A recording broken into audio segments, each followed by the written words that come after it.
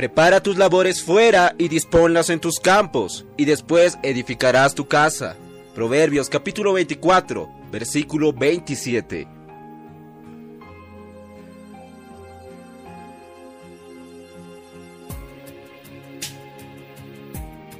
Amados hermanos, amadas hermanas, gracias al Señor, hoy es el día 7 de octubre, y hoy en el libro Días más sabios, Dios nos viene a traer un título muy precioso que dice: es tiempo de edificar la casa del Señor.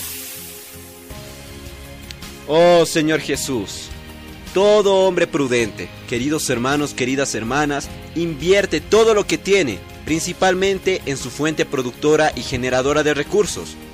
Y solamente cuando existe un excedente, este lo aplica para su confort o para su bienestar.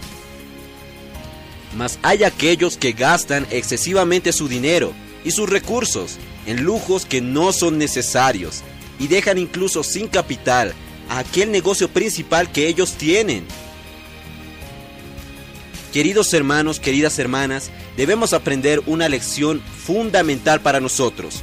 Debemos primeramente fortalecer esa fuente que genera recursos para nosotros y luego, después, podremos disfrutar de los frutos que esta fuente nos proporcionará. Y hoy, el negocio de Dios es nuestro negocio.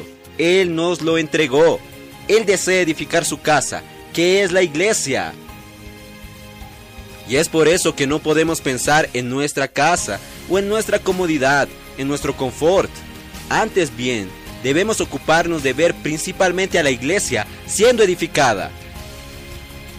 El profeta Ageo advertía al pueblo diciendo: ¿acaso es tiempo de habitar vosotros en casas con revestimientos finos, mientras la casa de Dios permanece en ruinas? Esto lo vemos en Ageo capítulo 1, versículo 4. Debemos ver que es tiempo de subir al monte, traer madera y edificar la casa de Dios. Así es que Dios será glorificado. Señor Jesús, queridos hermanos, queridas hermanas, gracias al Señor, porque Dios confió en cada uno de nosotros. Él nos entregó sus negocios. Señor Jesús, y nosotros no podemos despreciar lo que Él ya nos entregó. Necesitamos colocar en primer lugar, debemos darle la primacía a los negocios de Dios. Nosotros invertir nuestro tiempo, invertir todas nuestras fuerzas, todo lo que nosotros somos en los negocios de Dios, edificar el cuerpo de Cristo, predicar el Evangelio. Amados hermanos, Jesús es nuestro Señor.